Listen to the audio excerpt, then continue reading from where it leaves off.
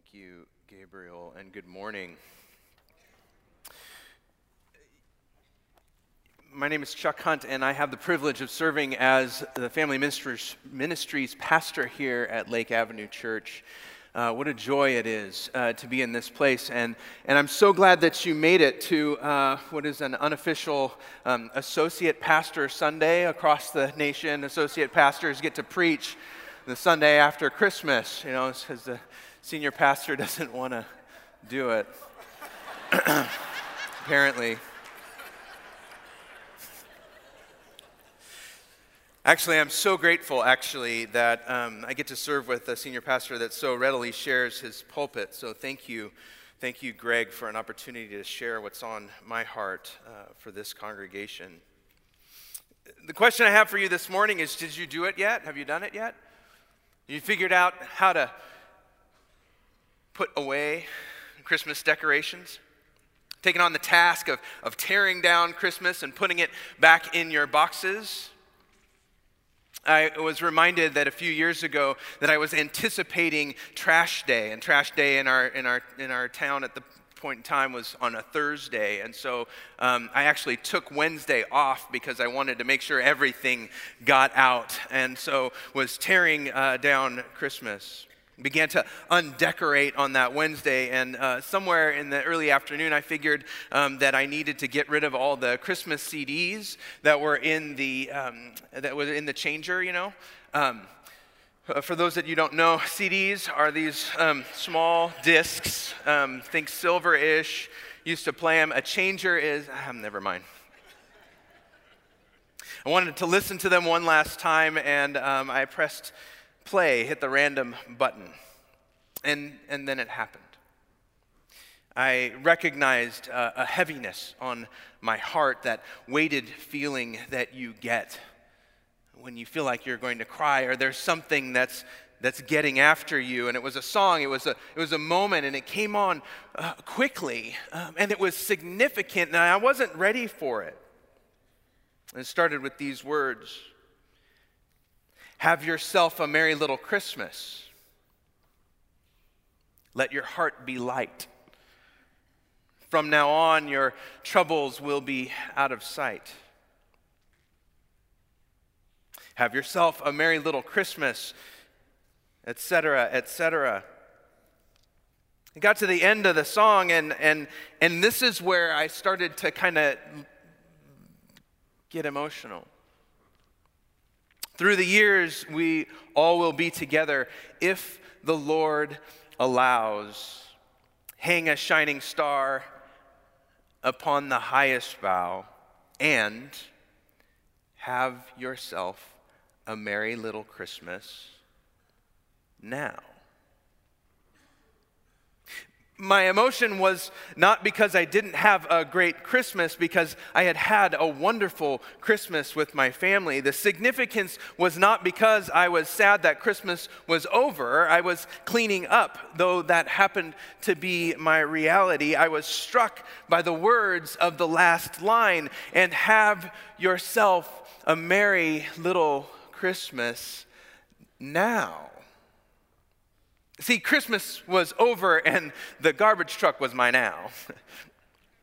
It was coming away to take away Christmas, and Christmas was going back into the boxes and into the closet until next year. Christmas was then, and this statement of now was absolutely and completely bothersome to me. That moment between Christmas and Easter, that transition from one thing to the next. We here at Lake Avenue and across the country entered Advent and waited with purpose.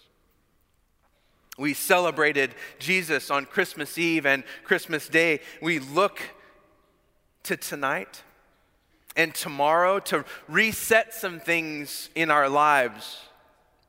And you'll see in your worship bulletin, that's our next sermon series, is resetting those things.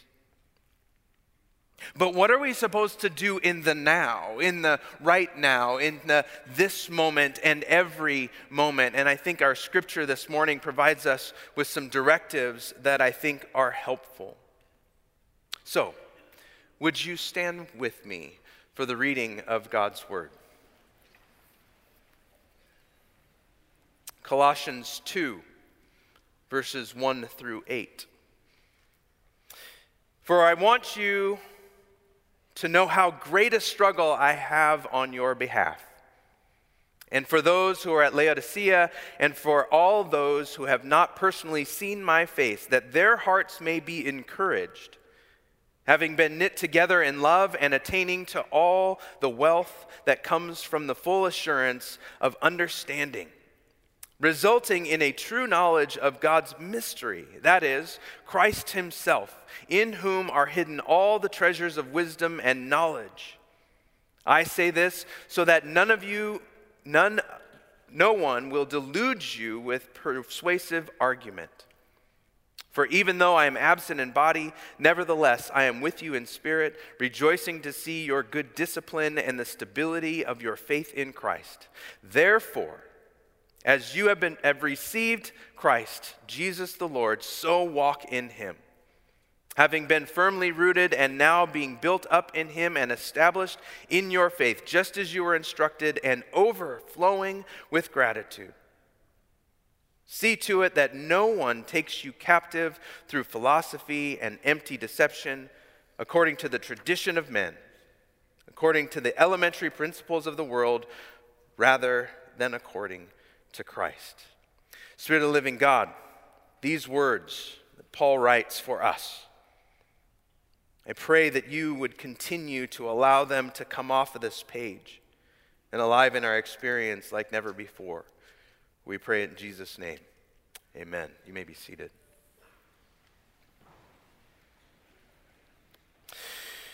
Paul is sending this letter to the holy and faithful at Colossae. Small town in modern-day Turkey. It was about 15 kilometers to the southeast of Laodicea. It's a distance between this church and the Americana in Glendale, or a distance between this church and approximately Dodger Stadium. As far as we can tell, Paul never actually goes to the Colossian church. But we know that they had learned about Jesus and this gospel from Epaphras.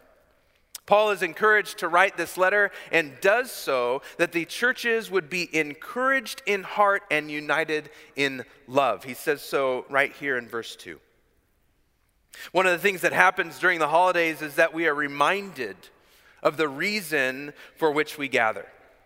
We are reminded in such a way that it becomes a primary focus for us.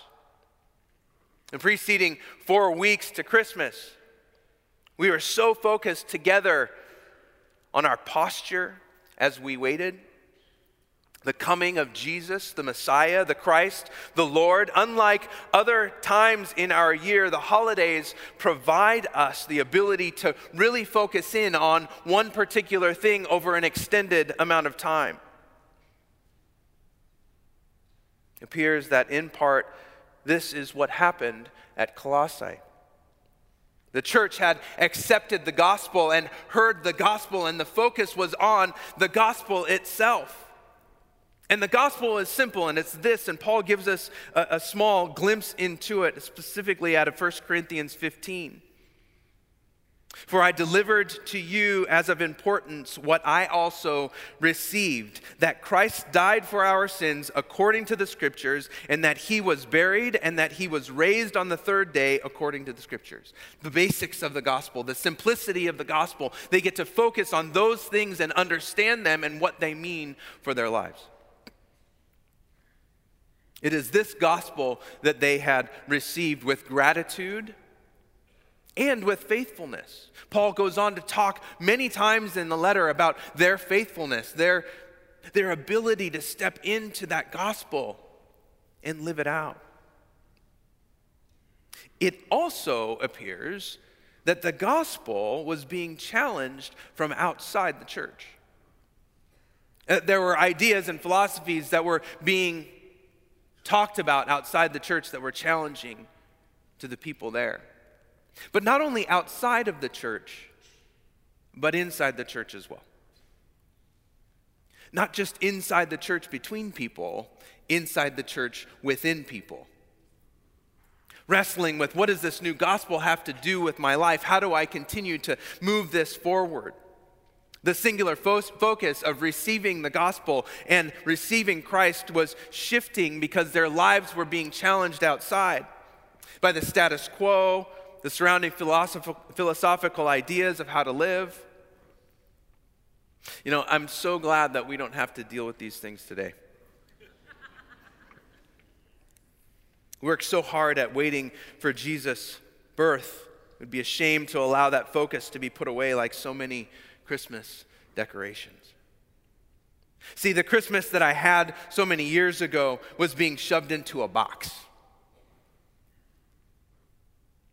My intentions were being put away so that I could move on to the next thing. These rituals cannot be put into a box, y'all. They cannot be put up as a tree. They can't be put on your house. The holidays are supposed to help us remember the promise of Christ right now. The holidays are supposed to help us renew the hope of our faith right now. Holy days are supposed to help us live the reality of Christ through the Spirit of God right now. And so now, Paul says in our passage, you received Jesus in our cultural and holy Christmas.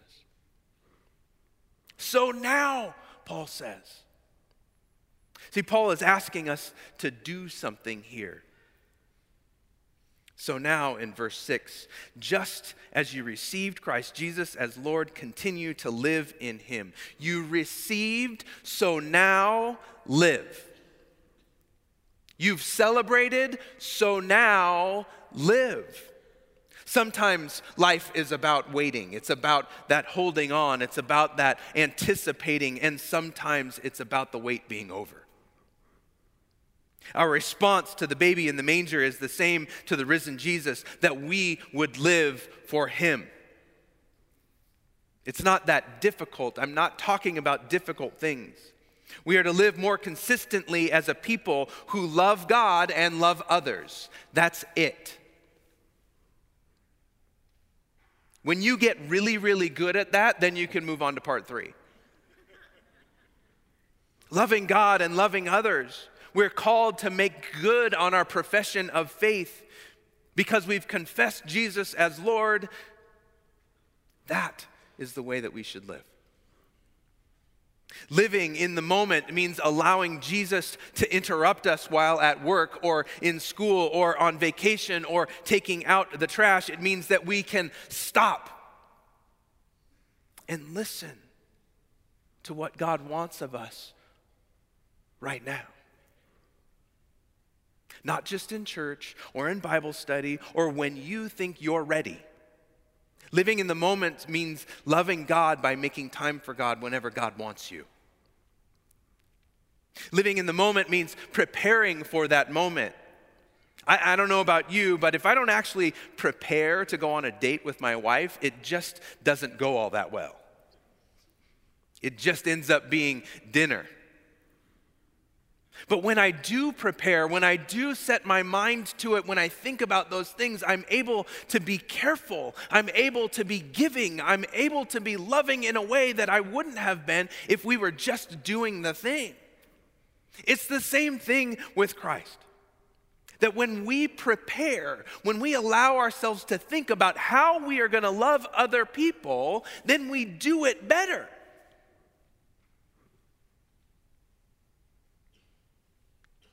It's really easy. And I would love for you to even think about the people that you want to love.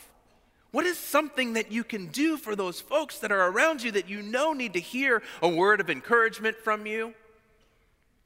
Need a gift from you, need a hug from you, need a phone call from you? Who are those people in your world that you need to love? Have you prepared to love them? Writing a note without a note card is really hard.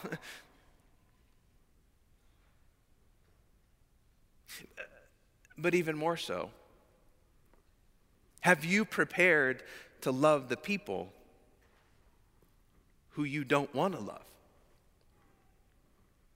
See, I think that's the harder piece. And God doesn't let us off the hook. Neither Jesus nor Paul nor any other writers in Scripture let us off the hook of loving the people whom we don't want to love. That means you've got to actually prepare to love the people that you don't want to love. You've got to spend time thinking about people that you don't want to love, and you actually have to do something. Now,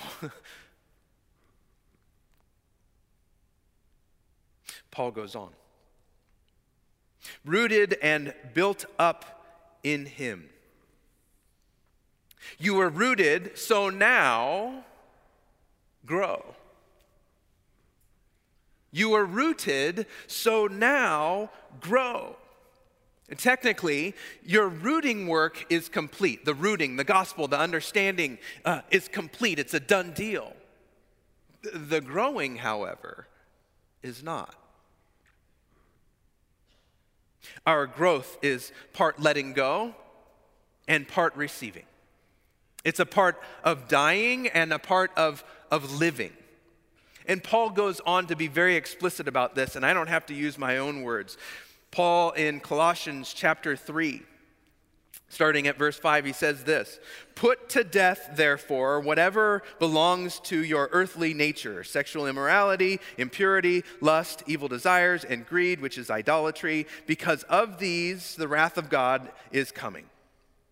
You used to walk in these ways in the life you once lived, but now you must rid yourselves of all such things as these." Ready? Here's another list: anger, rage, malice, slander, and filthy language from your lips. Do not lie to each other, since you have taken off your old self with its practices and have put on the new self, which is being renewed in the knowledge in the image of its creator. Here there is no Greek or Jew, circumcised or uncircumcised, barbarian, Scythian, slave or free, but Christ is all and in all. Therefore, so now, as God's chosen people, holy and dearly loved, clothe yourselves with compassion, love, kindness, humility, gentleness, and patience. Rooted, grow. I'll just let Paul's words sit there.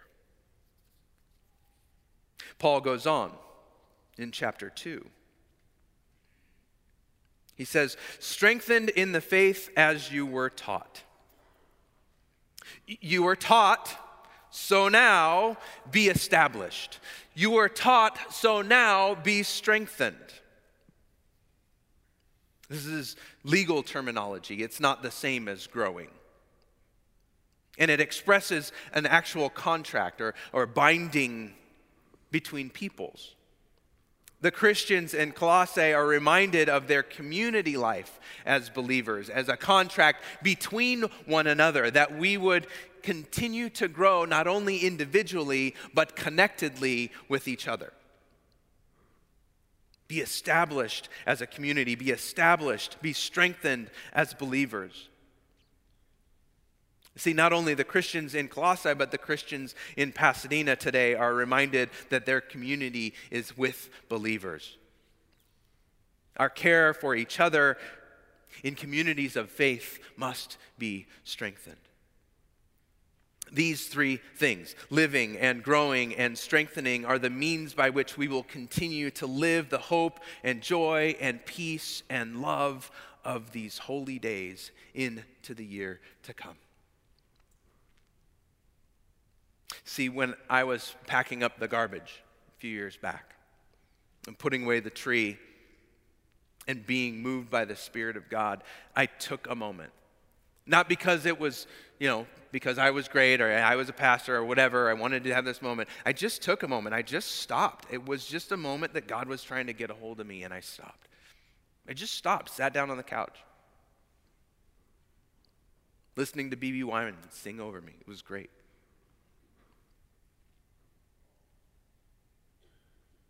So, as Paul invites us, to stop. I'm going to invite you to a moment of silent gratitude for that which God has done in you and which God is going to continue to do in you as you recognize God in the now. So just for a moment, some silent gratitude.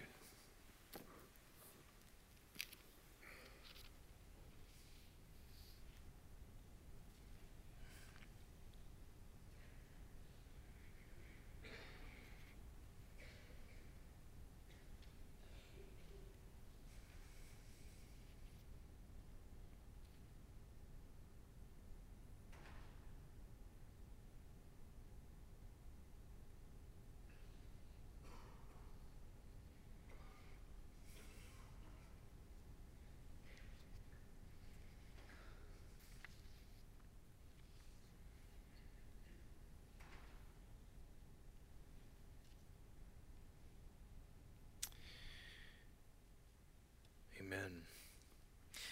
We need to daily live the reality, of now, of what we've already received.